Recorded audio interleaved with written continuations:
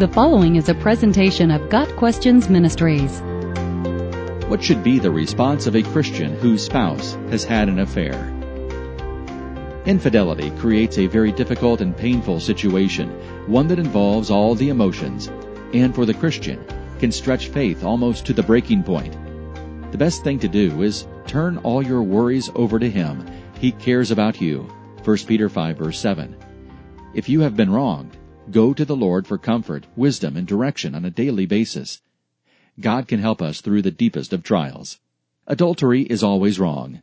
God will judge the adulterer and all the sexually immoral. Hebrews 13, verse 4. The injured party should rest in the truth that God is the avenger. The wronged individual does not need to fret over getting even. God will do a much better job of avenging us. When we are betrayed, we need to commit the pain to the one who knows every detail and will deal with it appropriately.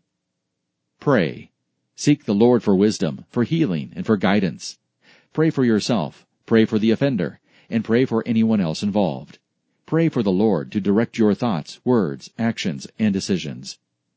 Be honest. A betrayed spouse is going to suffer the effects of deep hurt. It is appropriate to engage the anger and hurt caused by infidelity. Expressing these emotions to God can be a first step toward true healing. Giving our emotions and needs over to God allows Him to minister to our hearts so that we can begin to let go of the offense. Godly counsel from a Christian counselor or pastor is helpful.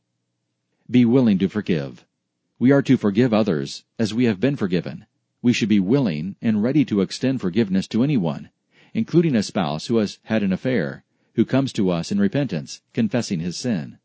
True forgiveness may not be accomplished for some time, but the willingness to forgive should be present always. To harbor bitterness is sin and will negatively affect everyday decisions. Be wise. We must consider the possibility that the unfaithful spouse does not repent of his or her sin. Are we to forgive a person who does not confess his sin and remains unrepentant? Part of the answer is to remember what forgiveness is not. Forgiveness is not forgetting. We are not asked to forget the experience, but to deal with it and move forward. Forgiveness is not the elimination of consequences. Sin has natural consequences, and even those who are forgiven may still suffer as a result of their past choices.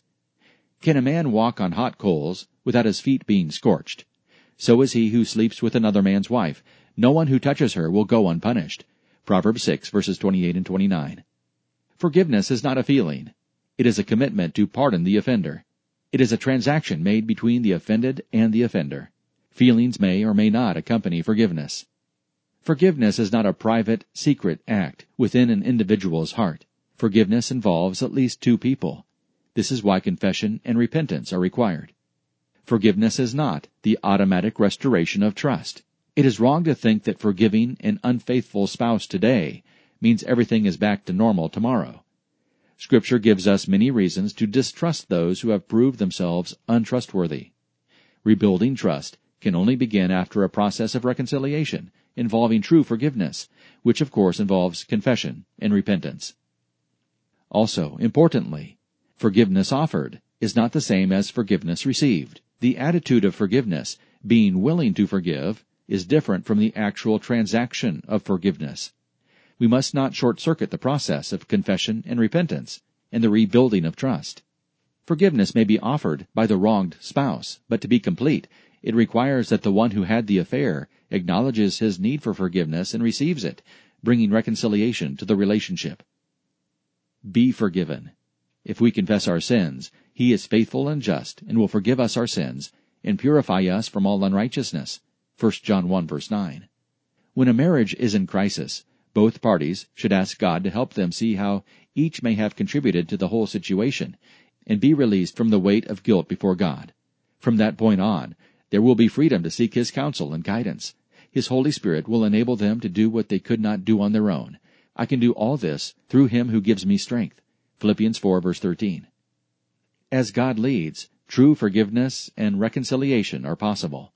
No matter how long it takes, every effort must be made to forgive and reconcile. As to whether to stay or to leave, whoever divorces his wife and marries someone else commits adultery, unless his wife has been unfaithful. Matthew 19, verse 9. While the innocent party may have grounds for divorce, God's preference is forgiveness and reconciliation. In summary, when a Christian spouse has had an affair, the wronged party must guard against bitterness, being careful not to repay evil for evil. We should be willing to forgive and genuinely want reconciliation. At the same time, we should not extend forgiveness to the unrepentant. In all things, we must seek the Lord and find our wholeness and healing in Him. Got Questions Ministry seeks to glorify the Lord Jesus Christ by providing biblical answers to today's questions. Online at gotquestions.org.